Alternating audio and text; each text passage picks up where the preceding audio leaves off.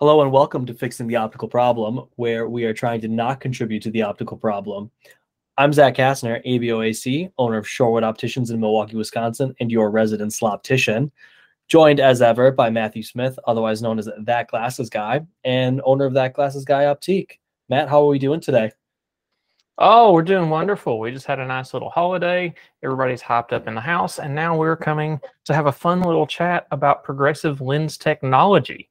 So if you want to give us a little intro on how progressive technology has advanced over the last, 2 decades, I think we decided. Let's roll into that and have some fun. Yeah, I think that's probably the best way to start. I mean, progressives, invented 1914, something like that, 1918 originally. Someone out there can correct me. I don't have the date in front of me. Forgive me. Weren't really popularized until the 1950s, though. From 1950 through about 2000, probably, they were traditionally cast lenses, which means that your progressive was on the front side, and we cut your prescription into the, in front of my camera here, into the back of the lens, basically. Basically the same way we would cut into a single vision lens. Since the invention of freeform, thanks to Carl Zeiss, a little bit different now. It's more run through a algorithm where we plug in your prescription data, frame data, and we build a lens around that. So we did that first. Then we did ray tracing. Most companies use some form of ray tracing. And now we're even moving beyond that a little bit. And one of my favorite companies to work with, I work with several, does a volume of space model instead, which has been very good for me and my clients for the last year now. I think they've had it out for about a year. 2 years for the early adopters. Okay. So 1 to 2 years, depending on what lab you were using, give or take a little bit. I saw that, by the way, but our viewers did not. So that's about how they've changed in the last 20 years. Why don't you talk to us a little bit about what a progressive is? I have clients that come in, and I'm sure that you do as well, that basically are mortified by the idea of going into a progressive because their aunt, their friend, their sister's husband's third cousin, twice removed, had a progressive one time, and they couldn't adapt, and it was the worst thing that ever happened to them. They fell down 13 flights of stairs, and their life is ruined. I'm making this as dramatic Just to point out, there is is no 13th floor, so they fell down 14 flights of stairs because 13 is just bad luck in general. Okay, now that I've got that off my chest. Yeah, I mean, progressive lenses are the horror story of optical, right? It's like we sit around campfires at night with a little flashlight and go around and, oh, this is the worst thing ever. This person, we fit them in a progressive and they fell down 13 flights of stairs, apparently. Yeah, so, I mean, it happens. You have this one person that has an awful experience because either the lens design wasn't fit for them, the fit wasn't a fit for them, which we see all the freaking time, or just the overall experience wasn't what they expected. The expectations weren't set for them when they actually sat down to do that fitting and go into their progressive lens for the first time ever. And they're a +2 with a 250 ad power, and it's just this nightmare scenario that never should have happened in the first place. They'll tell every single person they've ever seen how horrible these progressive lenses were, that they tried on this one time. And now they've been handed the dreaded prescription that has the little ad power in the bottom. My doctor said I need to get progressives now, and I just don't know about it, and I'm upset about it. Yeah, well, we can fix all of that. It's very rare we can't today with the newer advances in technology, like Zach was talking about. Freeform processing essentially amounts to being able to use these algorithms to really refine the processing against the back surface of the lens, to where we can control how light passes through almost every point on that lens surface now. The volumetric approach Zach was talking about, we haven't really seen the mass applications of that digital ray path we've seen in the gaming world, or not digital ray path, but digital ray tracing to build up those reflections. Well, the same kind of a process is used because you want to take that little point of light, see how it passes through an object to get to another object. And it really refines these, we don't use the naughty word of distortions in my shop, but that's really what it comes down to, is how the distortion happens as you get away from that optical center. As you and I both know, that distortions don't exist. It is oblique astigmatism. But we can go much more in depth on that at another time.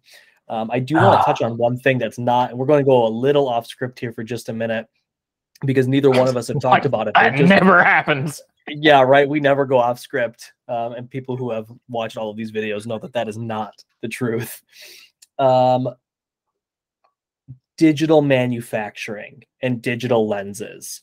There is a massive, massive misconception on what those mean. I remember, and I'm embarrassed to admit this, but I still hear it to this day, that when I was first starting the industry, I thought that a digital lens was cut with a laser. That's not true. A digital lens is just cut with a diamond tipped blade, and it's basically run through a computer program instead of being cut on a traditional generator. So you do get more complex curves out of it. It is better, arguably. And again, we can talk more about that in a minute, but it is not some magical process that when you walk into a shop and someone goes, oh, we only sell digital, so it's cut with a laser and it's perfect. They're better, but it's not perfect. I don't know if you want to expand on that a little bit, but that's kind of my little rant about digital lenses. No, I think that's good enough on digital lenses for now. I hate the whole digital nomenclature in general just because it's so bastardized today. You don't really even know what you're getting. Yeah, I can get you that Ovation from 40 years ago and it's a digital lens. Okay. But, you know, the cast one's better, but whatever. In some situations, especially if it was previously a cast lens, it probably is better originally as a cast lens rather than being re-released as a digital design. And there's reasons for that. But again, that's getting a little too deep. Tying into that, though, is newer better? You know, we're talking about this new technology. We're talking about how it's changing. Is it better for everyone? Oh, I'm supposed to answer that. Oh, okay. Yeah, I'm asking you now. You just got my rant. Oh, you're going to let me go off on that rant. Much appreciated, Zachary. So we've actually talked about this a few times, so it's funny that we're actually doing this live now. So is better, is better best, or is best better? Is that even the right selling model? You go in a shop now and you ask, what are your progressive lenses? Okay, well, we've got these three options. It's kind of the good progressive, the better progressive, and the best progressive. What's really, really funny, and nobody will tell you this except for here on this channel where we don't give a shit, is that a lot of times in a lot of cases, especially for your first progressive and early on, you know, so you've got a lower set of parameters for the prescription, all of your fitting parameters are well within the standards, that good option can actually work better than the best option. So it's a wonderful little situation of upselling that doesn't always amount to anything, and their best package might not actually be a best package. It could be a combination of lens material and lens design that really don't work super well together, and you've just got in your head that it's going to be the best option there is, so I need to make this work, or it's just not going to work after that. But hey, it's expensive, so it must work. Super expensive. I think some of those are more expensive than what I sell, and it's just that's saying a lot. Yes, it is. You know, that good, better, best model, I don't love it because I'm big on fitting progressives based on lifestyle and prescription.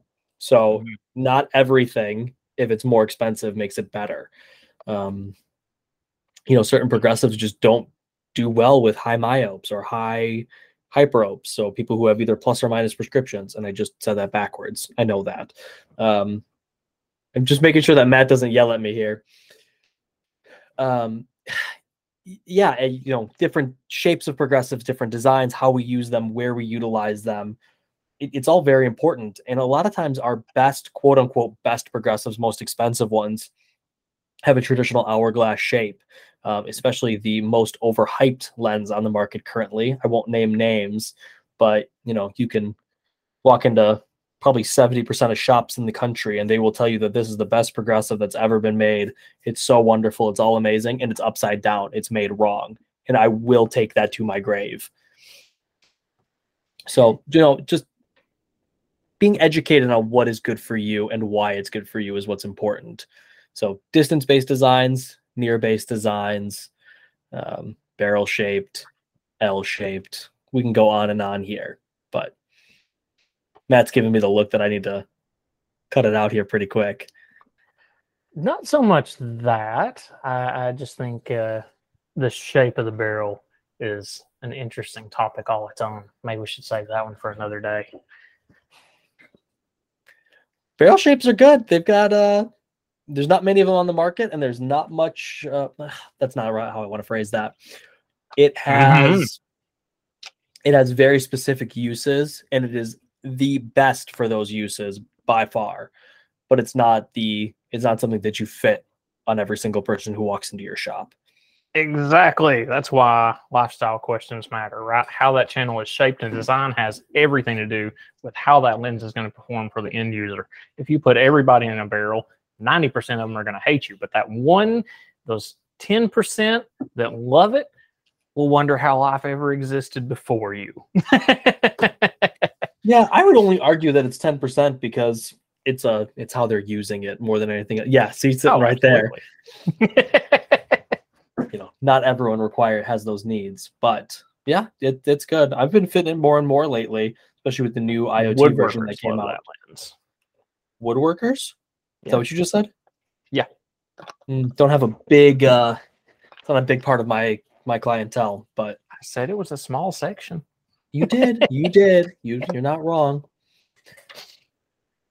So I think one of the most important takeaways here is using a progressive as designed. And if you're on the consumer side of things, Matt, do you have any tips for them to make sure that they're asking the right questions here to get the right progressive? If someone walks in, they've got their first prescription from their doctor, they've got a 150 ad, they're told, they're having a little bit of a hard time seeing the computer screen. Their arm's just not quite long enough to see their phone anymore. How do we make sure that these people aren't going out into the world and getting sold on something that is not the right fit for them? I mean, at a 150 ad, I'd argue you could almost do anything and it's going to be okay. But in more general terms, yeah, it's a very tough topic. And I run into this with people on my channel all the time because they're like, hey, I've had this set of problems you're talking about in this video. How do I get something better? And, I think that's kind of the question we're all here for, right? Is figuring out how to make it better for everyone on both sides of the table. And I don't feel like there's a really super easy way for the consumer to figure that out, because unless they're specifically saying to the optician, hey, what kind of progressive are you using? And they're not just spitting out a brand name, you don't really know what you're getting. Even the brand name designs are 100 different things at this point. I don't know. That's a whole rant I could go off on, Zach. What do you do in that situation? I think the most important thing is asking your optician. And if you are the optician, it's asking the right questions. So when you're sitting down or being sat down and starting to talk through lens options, you should be finding out either. So I'm going to talk from the consumer side here. How do you use your eyes, right? Sounds like a stupid question, but do you do lots of driving during the day? Are you on a computer for 10 hours a day and don't want a second pair? That's another topic that we'll talk about. But these are important questions that we need to kind of touch on. How much do you on that, when your optician says, how do you use your glasses? Don't say they're on my face all day. All right, cool. I know that. That's why you're here. I gathered you're a -6. You don't have an option. Anyways, do you knit? Do you play video games? Are you a coach? Whatever. There's tons of different things. Do you play racquetball or pickleball or any of those kinds of things? Probably not racquetball. That you should be wearing safety glasses for that. And based on that, the optician should be basically looking at it and going, okay, well, based on these things that you're telling me, I would recommend this. And don't be scared to ask why. Now, I'm an optician that I offer the why right away, partially because I like to build that confidence that people will know my reasoning behind it, that I'm not just plucking something out of my brain and saying, this one sounds good today. I haven't given that company any of my money, or this consumer's money lately. Let's do that. No, it's okay. Well, you drive for a living and you like to spend time outdoors, so you're definitely using 20 feet and beyond regularly, we should be putting you in something that's kind of like a T-shaped design, because that will give you edge-to-edge clarity. We are not talking about materials today, Matthew. We are not. I heard that whisper. We are not doing it. Save it. Take notes for once. But yeah, just different shapes for different people. And I think that's really important. So if the optician can't give you a reason why, that to me is unfortunately a red flag. I'm going to get flack, I'm sure, from the industry when they watch this video, but you need to be able to know what you're selling and why you're selling it. And the marketing is not a reason why. Anything to add there, Matthew? No, I think you covered that extremely well. If I add anything to that, it's going to go bad. So we know. Any closing thoughts you want to give people for progressive lenses here, and letting them kind of know to not be scared to go into this? If you're getting your first progressive lens, or you've had one bad experience before, that doesn't necessarily mean that they're all going to be bad. It's probably more just definitely. My aunt, my cousin, my sister's best friend's brother-in-law's secondary sister through blood, marriage, whatever, had a bad experience. I don't care. Their eyes aren't yours. You're using them differently.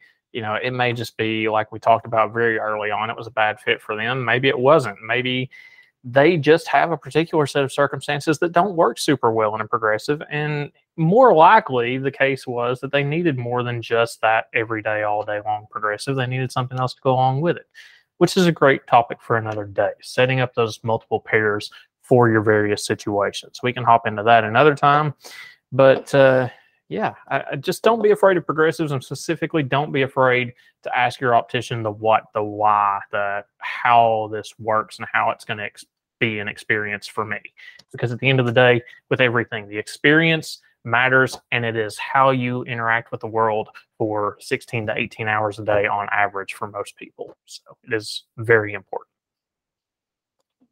And those of us that care, we actually don't mind going through and doing that. It creates less problems for all of us. Absolutely. The optician, it's hard, right? Because there are shops that are just so unbelievably busy that it's hard to take the time. And I get it. I do. I've been there. But it's not necessarily a long conversation that you have to have with someone. A lot of times it's pretty quick that you can you can do it in 3 minutes. Mm-hmm. And as a consumer, your time, your dollar is worth those 3 minutes. Absolutely. Any final thoughts besides that, or should we let people get on with their day? I think that's covered. We've gone on here for a while. No shock there. We like to rant and ramble on this channel, as you guys have all been figuring out. Thanks again for listening to Fixing the Optical Problem. Matt, we can find you at your channel, which for the life of me is escaping me. It's That Glasses Guy, correct, on YouTube? Oh my God. Yes. That Glasses Guy on YouTube, That Glasses Guy 03 on Instagram, and pretty much just That Glasses Guy on every other channel out there that I can get my little grubby mitts on the hashtag and name on. Yeah. And you guys can find me primarily here on Fixing the Optical Problem. Leave a like, leave a comment, subscribe, get in touch with us. Let us know what you think. And if you disagree with us, let us know. We'd love to talk about it and let you know why. Maybe we can get you on the channel and have that fun. Hey, we might. Don't hesitate to reach out. Like I said, leave a like, leave a comment. If you're listening to us on Spotify or Apple Podcasts, give us 5 stars. Even if you don't like us, give us 5 stars and tell a friend. Stealing that from a good industry veteran. Thank you very much for that. All right. Thanks, everyone. Hope you have a great rest of your day.